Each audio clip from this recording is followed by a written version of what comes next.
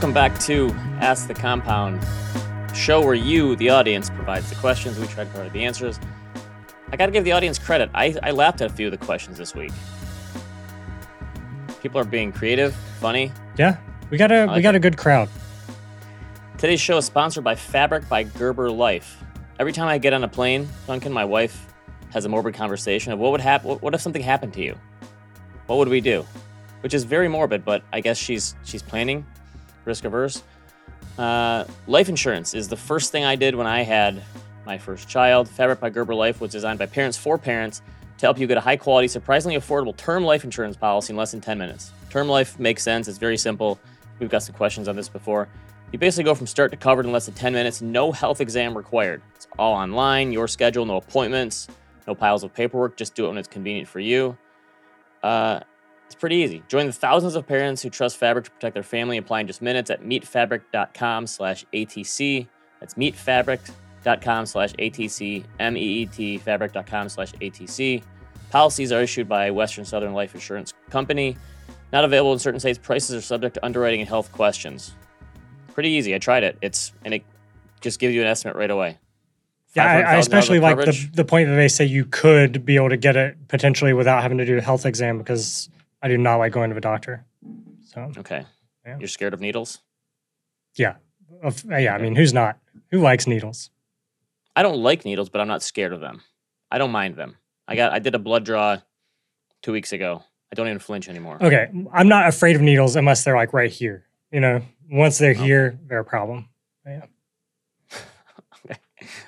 No offense, that doesn't surprise me. I don't know how to take that, but sure. Okay. Let's do some questions. Okay. Up first today, we have a question from... That's why you drink oat milk, because it keeps you healthier and keeps you away from the doctor. I mean, it's probably not because of that necessarily, but yeah, I definitely try to stay out of a doctor. Okay, so up first today, we have a question from Pete. Ben, I love reading your work. Stocks, bonds, and cash are the categories to compare, but it hit me. As a retired boomer, what about home ownership as a comparison? Stay warm. I'm trying to stay warm. It's so cold here. I think one of the things in middle age that I've learned to appreciate the seasons more, though. Every year around February or March, when there's still snow in Michigan, I complain. But we had our first big snowfall the past week or so, like 24 inches. It was like 6 degrees yesterday. It's pretty. I kind of like it. Ask me again in a month and I'll hate it. You said 6 degrees? 6, yes. Yeah, that's pretty cool. It was like -10 wind chill. Very cold. Kids like it. They have a lot of snow days. All right, this question was in response to my recent piece on historical returns for stocks, bonds, and cash. Aswath Damodaran has this website for NYU where he updates every year the annual returns for each. John, throw up my chart here. I update this one every year. Average returns, best return, worst return for stocks, bonds, and cash. There are typically a fair number of requests for other asset classes whenever I post this kind of data. And as luck would have it, Damodaran actually added housing and gold this year to the mix. So I now have from 1928 to 1923 annual returns for stocks, bonds, cash, housing, and gold. Here they are. Stocks are around 10% per year. Bonds are closer to 5%. Cash is 3.3%. Real estate, which is the Case-Shiller Index. John, you can do a chart off. Case-Shiller Index is 4.2% per year. Gold is 4.9%. And then inflation of 3% per year. So you can do the real returns on your own. I don't do the calculations for you. So real estate is kind of between a little bit less than gold and fixed income. Not the greatest. John, do the next chart on. I broke this down by decade because I find this stuff interesting. So I did all these asset classes again: stocks, bonds, cash, real estate, gold, and inflation. The one interesting thing about real estate, the only down decade it's ever had was the 1930s during the Great Depression era. Every other decade has been positive, while these other categories have all had negative. The 2020s is the aberration, right? So we've already had 10.2% annualized returns for housing. We've never had an annualized return that high before. The highest return we've ever had was the 70s when it was up 8.7% per year, but there was also 7.5% inflation during that decade. So the total return of close to 50% that we've seen in nationwide housing prices this decade is already higher than what we saw for the whole decade of the 90s, the 2000s, and the 2010s. So we've pulled forward a lot of gains. So look at these historical returns and you think, well, wait a minute. The stock market crushes housing returns. I thought housing was supposed to be the best investment. Does this mean housing is a lousy investment?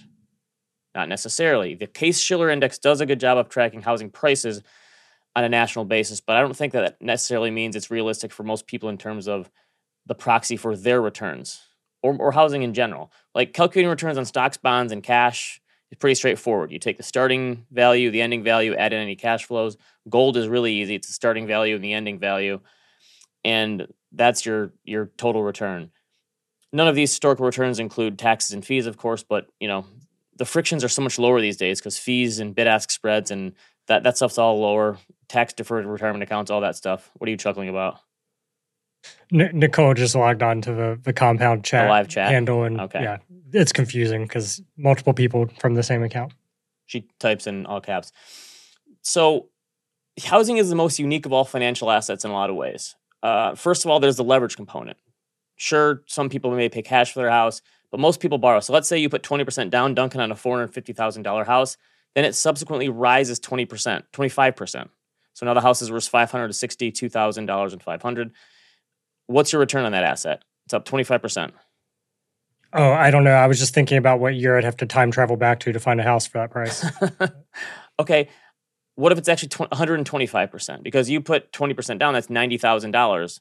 Your house went up by over $100,000. It's actually technically on the money you put down is 125% gain. Not so bad. Maybe housing is even better than most people think. Well, it depends. Over the life of your loan, you have to pay interest expense, insurance, property taxes, maintenance, upkeep. People refinance, which costs money. Wait, I'm People sorry. renovate, did you just say interest expense? Well, the interest expense on your loan. Oh, okay. I thought you meant there was like another mortgage insurance type thing, another fee. It's a secret. Well, there's a lot of other bank fees you have to pay when you buy that they kind of make up. Plus, like I said, the bid-ask spread for ETFs and index funds are infinitesimally small these days. For the housing market, the frictions are still really high. So moving costs, closing costs, inspections, title insurance, and all these other fees that banks more or less make up. Selling your house requires these same fees along with realtor costs. So there's a lot of ancillary costs as well. So even if you were the kind of person like me who would track all these expenses in a spreadsheet, I don't actually do this, but someone like me probably does. Even if you had all of these expenses to tally up your true cost of home ownership, right? I have everything. I know my outlays for my mortgage, for insurance, for all this stuff. If you weren't paying your mortgage, you'd be renting somewhere and you have to live somewhere. So how do you calculate the difference between, well, what I'm paying in my mortgage versus what I would be paying in rent, plus the inflation component of that? So adding it all up, and I don't think there's a single person in America who knows what their actual return on their house is. I think it's basically impossible to calculate. So I don't think you'd have to make so many assumptions to come up with the actual number. You can look at the price number and say, sure, it's 1 or 2% above inflation, but the Robert Shiller numbers are probably directionally right, but I don't know, that says nothing about the actual return most homeowners get because of leverage and all these other costs and stuff. I think if you're buying and selling rental properties, it's probably easier to track your expenses. You know what's coming in for rent, and you can net it out. I think you can calculate what the return is. For some people, it's probably much higher than they assume because, again, if you're doing it on that initial investment and there's leverage involved, even a small, steady stream of returns, when you have that leverage, you're only putting 20% down, that can juice those returns big time. For a lot of people, it's probably worse than they think because they don't realize the frictions for buying and selling. They put too much in for renovations. They buy in the wrong location, all this stuff. So I don't think we should be comparing the roof over your head to a Vanguard S&P 500 index fund. Vanguard doesn't give you a place to live, right? Vanguard does not provide mudrooms or open spaces to entertain or walk-in closets.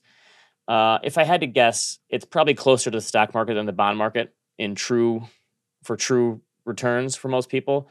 But I think it's far too circumstantial to put an actual number on it. So I'd like to look at my house as more of a home than a financial asset, but it does provide a really nice hedge against inflation because my mortgage is fixed, and then I can borrow against it if need be. And for most people, it's just really a form of forced savings because most of the middle class, that's their biggest financial asset by far. But I don't think you compare it to stocks or bonds or crypto or anything like that. I think housing is so much more of an emotional asset that it's impossible to gauge what that actual return really is. Do you think, do most people who seriously invest in real estate, do they have some equation where it breaks down the square footage and how much they expect to have to pay in general upkeep and maintenance? Well, the biggest thing is just they call it the cap rate. But yeah, you could put a number on it, like the fees are going to be 1 to 2% a year of the cost or whatever. You could estimate that somehow depending on the location.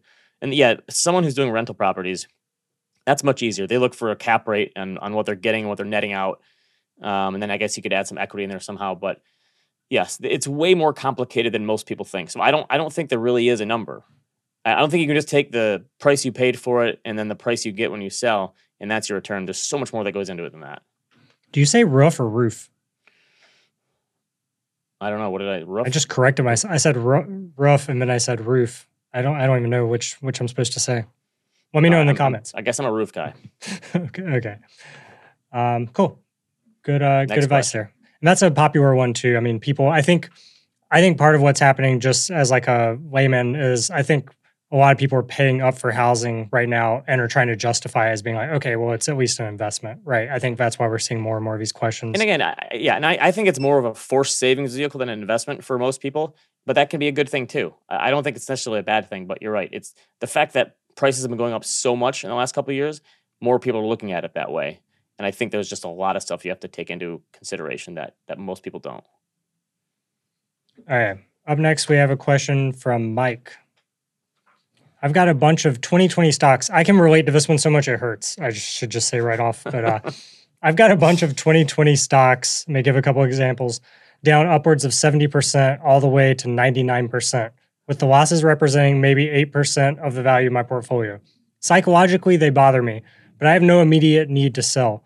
No capital gains to offset. Is it best to hold and just see if they recover in some years, or just cut bait, take the ordinary income deduction, prevent further losses, and reinvest the tax savings into an index fund? With the $3,000 limit, I'd have carryover losses to claim for a decade or more. # not to brag. All right.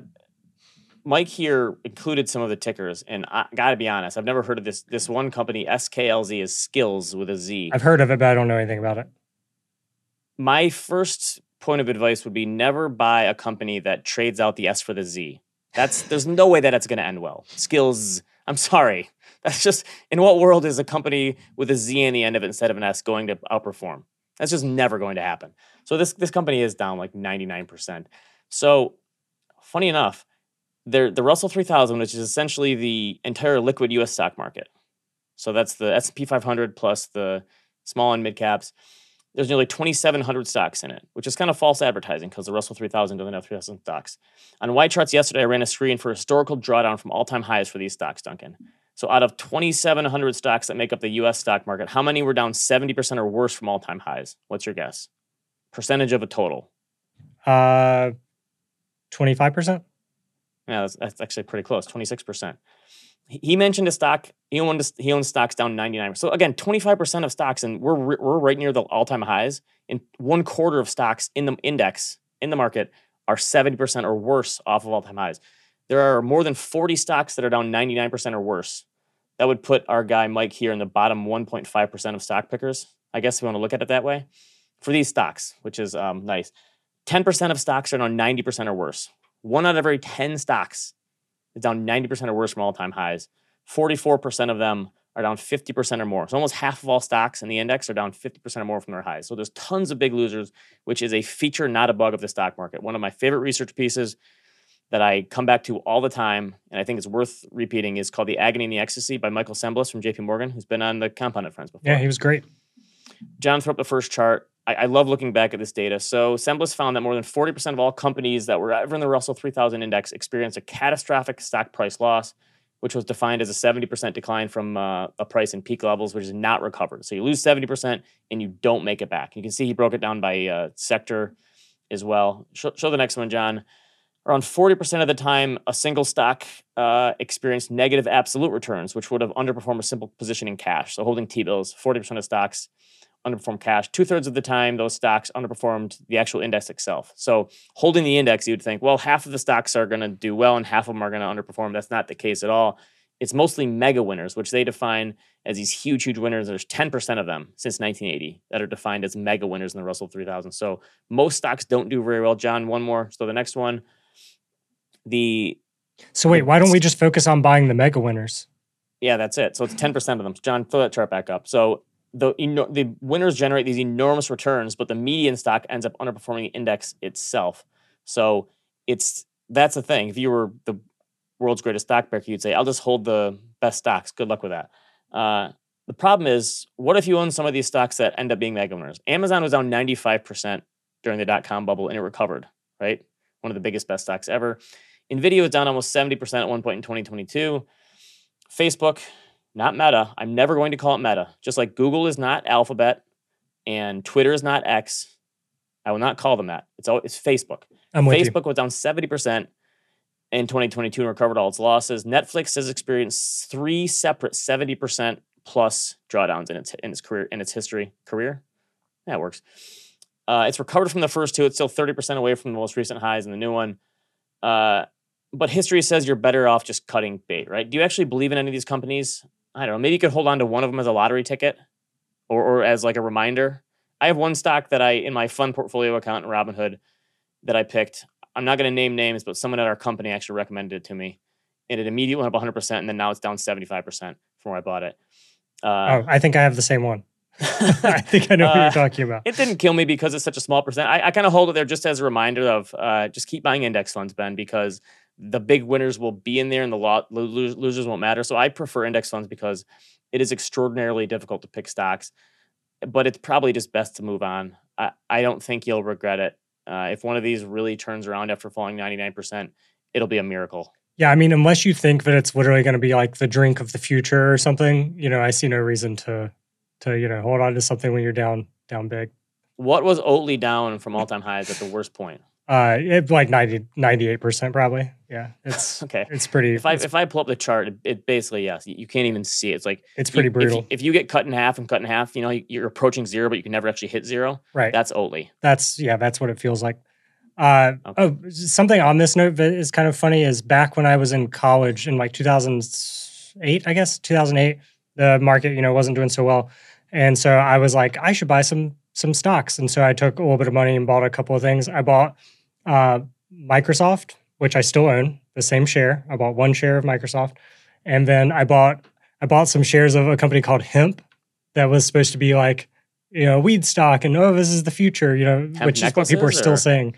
No. It was supposed to be like cannabis, I guess. Okay. And then Microsoft, that's a pretty good purchase though. Microsoft has worked out great. Hemp did not work out.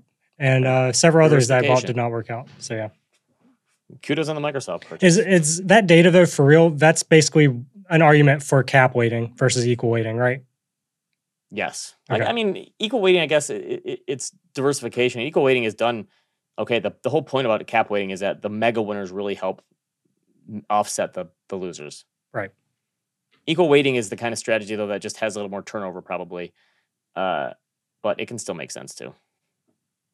All right. Next question. Up next, we have a question from James. I'm in my late 20s, married and expecting our first child this year. I have over $100,000 cash saved, but over $50,000 in student loans with a 4% rate. I have a large bonus coming in Q1, greater than my student loan amount. My bonus is nearly half of my total compensation, making traditional budgeting difficult. I'm doing my best to max 401k, IRA, HSA, and 529, but I really want to put my family in a house that is more comfortable and safe, even though it wouldn't be the end of days if we stay where we are. I'm having difficulty balancing my desire to super save and pay off debt with my desire to get a house I truly feel like my family needs. On top of this, I would like to be charitable and help those who are not as fortunate. How do I balance all these desires when I'm not quite at a level where my total compensation is large enough to just do it all? As a podcast host, I'm legally obligated here to say there's a lot to unpack here, right? Because that's what you say when you host a podcast. There's a variable income component, student loans, buying a house, tax-deferred retirement accounts, charitable giving. This is certainly a financial planning question with a little bit of everything. So let's bring in an expert who's used to helping people make better financial decisions, Mr. Kevin Young. Hey, Kevin. Kevin's a CFP. Hey, guys.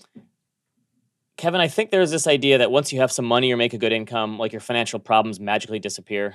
But it's much like investing where you can never completely take risk away. Risk just changes shape. That's the same thing for when it comes to finances. I think all this stuff can be overwhelming. So where to begin? I guess, how do you help people rank order their financial goals and decisions? Because as with a lot of this stuff, there's no right or wrong answer here. A lot of it just depends on what you want to focus on. Yeah, I think, for me, the thing that popped out was what he mentioned about, buying a house. Like that seemed to sort of be the top of mind. And the other thing to consider is where you are in your life, right?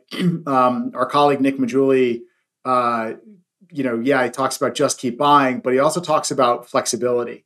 And he wrote a blog post, I think it was last year, maybe the year before, talking about not maxing your 401k and sort of how that kind of flies in the face of conventional, financial planning 101. But for this person, if he's got other goals and he's in his late 20s, you've got plenty of time to max out your 401k. So maybe it makes sense to not max out the 401k and give yourself a little bit more flexibility by saying, hey, instead of putting away $23,000 in the 401k this year, maybe I'll put away 17.5, or maybe I'll put away 15, or whatever I'll max or I'll match what my company puts in.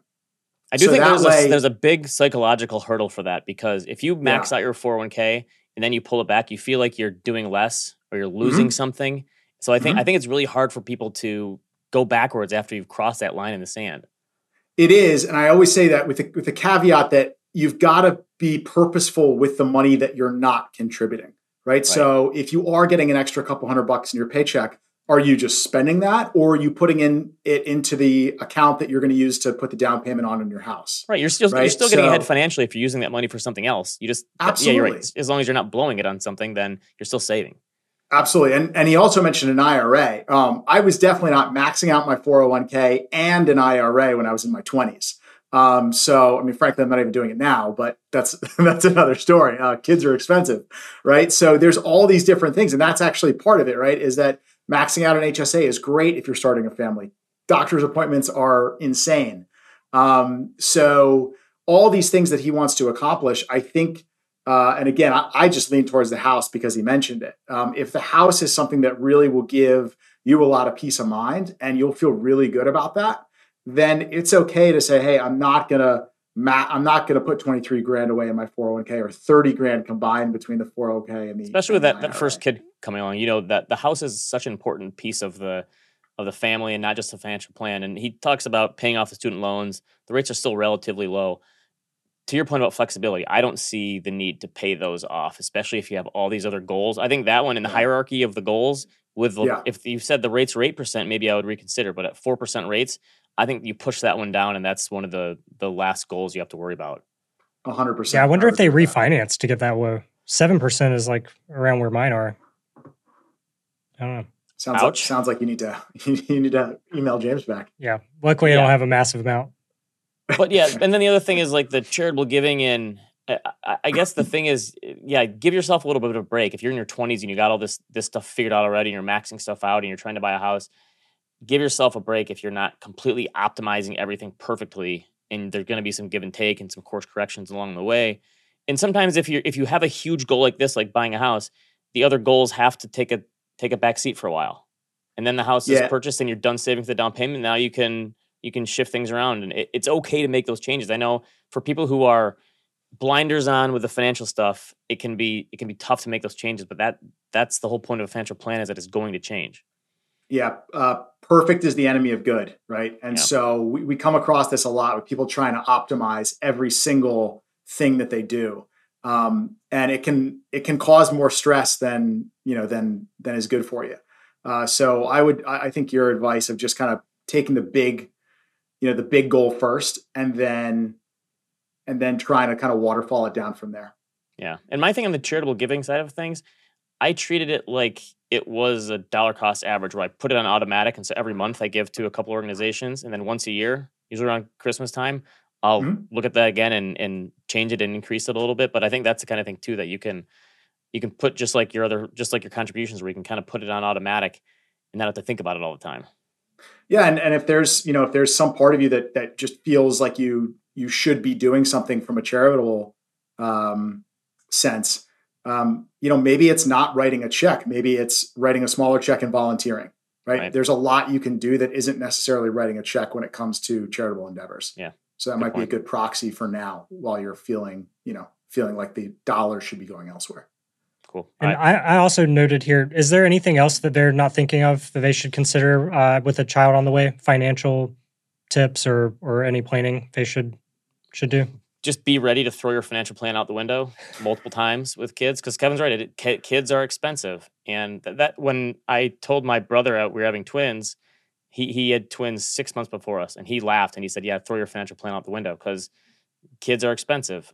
So I think you have to be be willing to be more flexible. The good thing about kids is that you spend way less money on yourself because you have no time to spend on yourself anymore. At least at the beginning, right? There's always another expense coming up that you didn't think about.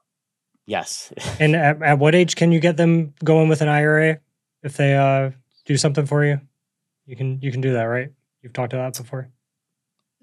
Yeah, I think they technically have to have some type of income, right? I thought Ben had talked about how people have their kids do stuff for them. I've heard people who work around. There was a blogger I knew who would show pictures of his kids in his blog and pay them an income. Yeah, I don't know how the IRS feels about that. There you go. Probably not good. Yeah. Yeah. I don't know if my kids are cracked up for that yet. I don't know if they. Well, and remember now the 529 rules, right? You can eventually convert that to a Roth if it goes unused. So yeah, 529 is actually pretty. Yeah. All right, let's do another one. Good to know. All right, up next we have a question from Harry. I was let go from my construction job in October, but I landed on my feet and was back to work in November. What should I do with my old 401k? It seems like you can roll it into another account or do a cash withdrawal. Are there penalties associated with each? If I do a rollover, should I open a new IRA or just move it to my existing Roth IRA? We own our home, but this could be a good down payment for the lot behind our house, especially if there are no tax penalties. We're young newlyweds and very financially secure. I feel like you don't hear that phrase a lot. I have a feeling the answer is to wait and roll half to my new 401k when it's open and take the rest in cash for an emergency or down payment. But I would love to hear your thoughts. Yeah, you usually don't hear that from someone who's just let go from their job too. So kudos for being. And this also shows how dynamic the U.S. economy is, right? This person was let go from their job 1 month, the next month found another one, is already thinking. I do think there's another psychological component to this where you leave a job and you have some 401k money and you look at it and you say, well, I've been saving for a few years. It's almost like found money. People treat it differently than they would otherwise, right? If they would have stayed at this company and kept putting money into the 401k, they would never think about pulling it out. But now that it's there and it's like, well, it's just like $15,000. What if I just pulled it out and used it to make a down payment or change it to this? I take a pretty hard line on retirement savings, like using for other purposes, unless there's an emergency or there's no other options. If it's earmarked for retirement, keep it for retirement. And I think, Kevin, you can correct me if I'm wrong. If he's taking it out for a down payment for something, that there's going to be a penalty on it, right? There's going to be some taxes to pay. Yeah, you're going to get hit with taxes and penalties on that, unless it's a first-time home purchase and there's some rules around that. It doesn't sound like that's the case here if you're just buying another lot. So you're going to pay ordinary income tax on that plus a 10% penalty. And so it's definitely, unless you really need it, which sounds like you don't, the options are, you're either going to roll it into your new company's 401k. If they have a decent plan, that's probably a perfectly fine option, generally going to be really low cost. You can borrow against it if you really needed to access it. Again, that wouldn't be the first place to go for liquidity. Or you're right, you could roll it into an IRA, whether it's a Roth or a traditional, depending on how the 401k is set up. But those would be the two options. I would really try to avoid cashing it out because you're gonna pay quite a bit. Yeah, you probably give yourself more options by just rolling it over into an IRA. And I don't think you have to be in a rush too. A lot of companies will let you keep it there for a while, and as long as the costs and fees are not egregious, you can keep it there while you try to figure out what you're going to do with it. Yeah, I mean, most 401ks are not going to boot you off the platform. They're happy to have your assets and they don't want you to leave probably. So I feel like I have heard that sometimes they start charging you an additional fee if you're no longer employed. I feel like I've heard that, but yeah. Good point. Yep, that can happen. And I would just take a look at what some company 401k plans are not as good as others. I mean, there might be the only options you have in the new company 401k might be really expensive mutual funds. And in that case, you'd be better off just putting into a self-directed IRA and buying low-cost ETFs. Or they might only have a couple options to invest in. So, but again, you cannot take a loan against an IRA. You can take it against a 401k. So there's one little piece that the 401k might make some more sense if you ever think, you might need to borrow against it. Yeah, but Harry's saying that he's financially secure. I would just roll it over. Don't probably overthink it. best to have the control than anything else. Is there any reason to roll his traditional 401k into a Roth IRA, or is that not worth the taxes that they would end up paying on that? Or should they just open a traditional IRA? Yeah, it sounds like he might have a Roth, given the question, or maybe there's a Roth combination 401k of the two. potentially. Yeah, okay. But but just generally speaking, you could do a conversion. Again, you're going to pay taxes to do it. But the gamble on that is that you are paying. If you're in a lower tax bracket now, it's less painful to do, and that money's going to be tax free in the future. But if he is on the upwards trajectory in his career, it could be a good time to take advantage of that. But given that we obviously don't know what tax rates are going to be, it's probably fine to just keep it as it is. Congrats on finding a new job so quickly, but I would not treat this as found money. It's set aside for retirement for a reason. Keep it there. Good advice. All right, one more. Okay, last but not least, we have a question from Nick. I'm a 40-year-old investor with roughly $2 million in investable assets split evenly between a typical assets under management wealth advisor and my own self-managed personal accounts. When looking at annual performance, the AUM wealth advisor accounts averaged about 13% gains, mostly in individual stocks in a taxable account. Whereas on my own, largely through low-cost broad market ETFs, I averaged 23% returns in 2023. This pattern has held for the last few years. So my question is, this gets fiery. So my question is, what in the actual expletive is the point of using an AUM advisor? What would be the actual valid reasons to use an AUM wealth advisor? I'm not looking for a sales pitch. I'm looking for the actual point of using one. I'm leaning towards just moving all into my own personal accounts. All right. Our first not to brag of the day and our first 4-letter word that we had to bleep out. Listen, if they're simply investing your money for you and they're just picking stocks, they are not a financial advisor. They're an investment advisor. Now, I'm not saying that there's anything wrong with outsourcing your investments for some people. Some people need that. But if you're just paying them to allocate or pick stocks, that's a different thing than a financial advisor. So I would try, and this is obviously the thing you want to do up front. So maybe they're realizing this after the fact. Performance is not the only reason that you have this kind of change of heart, but it's certainly something to think about. So if they're doing something for you besides asset allocation, security selection, or fund selection, I would have that conversation to help understand that. So Kevin, when you're talking to prospects or clients, how do you try to tell them the things that you're doing for them beyond just investing? Because we've had plenty of clients come to us who assume, listen, you're managing my portfolio, you're managing my investments, and that's a big part of what we do. But it's not the only thing. I actually had a conversation with a client this week who, after the meeting, emailed us and said, listen, I thought the investments were the important thing, but now I realize it's so much more than that. It's taxes and insurance and estate planning and financial planning and all these other things you do that I didn't even realize before. So I think so how do you communicate that to people? Yeah. So I tell potential clients all the time, do not hire somebody for performance, because it is as many times as you hear it on the TV ads or see it in print, it does not mean you're going to have success in the future. I'd also just think about, to your point, like what does this person think that they're doing for you? If you hire them purely to manage their money and invest it for you and try to get an outsized return, I could see why you have a gripe.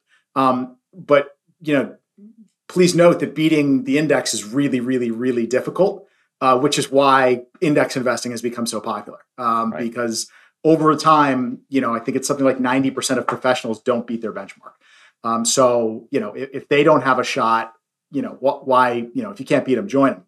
Yeah, and it's worth understanding what your allocation with them in it. Do they have more cash or bonds or international stocks or something or alternatives, whatever it is? Right. That's fine. But if they're investing your money in a way that you don't agree with, that's not going to work, right? Exactly. And they, for your personal accounts to return 23% last year, I'm guessing you're mostly large cap US. The advisor or the AUM person might have been investing in small caps and international and emerging markets. And maybe against their benchmark, they did perfectly fine. I'd also say, well, okay, that's last year. What happened in 2022? Yeah, it's easy to think it's simple when the markets are up. Yes, exactly. And so to your point, Ben, you mentioned all those things earlier. If you are looking for somebody purely to grow your portfolio as fast as possible, risk management be damned, then yeah, like maybe you want somebody who's going to just try to shoot the lights out on returns. But what we talk about a lot is that we're wealth managers. We are here to literally manage your money. You've become wealthy in some way, shape, or form. Our job is to keep you that way. And so focusing on the emotional components, right? What did you do in March of 2020? Did you sell everything? What did you do in, the taper tantrum? What did you do in 2008? So getting a sense of that behavioral management, getting a sense of what their goals are, understanding how to invest which dollars for what event in life. And if this guy doesn't have a very complex situation, maybe he doesn't need it. We have plenty of people who in our audience who are DIY investors and they do it all themselves. Yep. And that's fine. Not everyone needs an advisor, but if he has a complicated enough financial life where he's dealing with estate planning and insurance and taxes and needs someone to stand between him and making a mistake, that's the financial advisor you're looking for. So maybe you just have the wrong one, or maybe you realize I don't need one. Yeah. I would actually bet that the vast majority of our clients were former do-it-yourselfers, and they found us by watching this show or listening to Josh or Animal Spirits or whatever it is, and said, hey, I was fine doing this on the way up, but now I'm getting ready to retire, and there's so much about the distribution aspect that I don't understand, and taxes and all the other things. And that's where it might make sense to say, I want to enjoy my retirement. I don't want to sit at a computer all day and watch my stock portfolio. Agree. So I think peace of mind is a big thing. But if you're happy doing it yourself and you've got a good process and, Ben, you've written on this before, like write down your investment policy statement and make sure that you stick to it. And there's a lot you can do in that area and save yourself the fee. So, yeah. And the point of AUM is there's an incentive to grow the pot, right? To grow the wealth, right? That's the idea there. That'd be the hope. Yeah. I mean, so yeah. Yep. Great questions this week. Thanks to Kevin for coming on and helping us. We always appreciate it. If a guy wears a quarter zip like that, you know that he knows what he's doing. Okay? That's the truth. Right? Email us your questions, askthecompoundshow@gmail.com. Leave us a comment, leave us a review, hit that like button, leave us a comment on YouTube if you're watching there, and we'll see you next time. See you, everyone.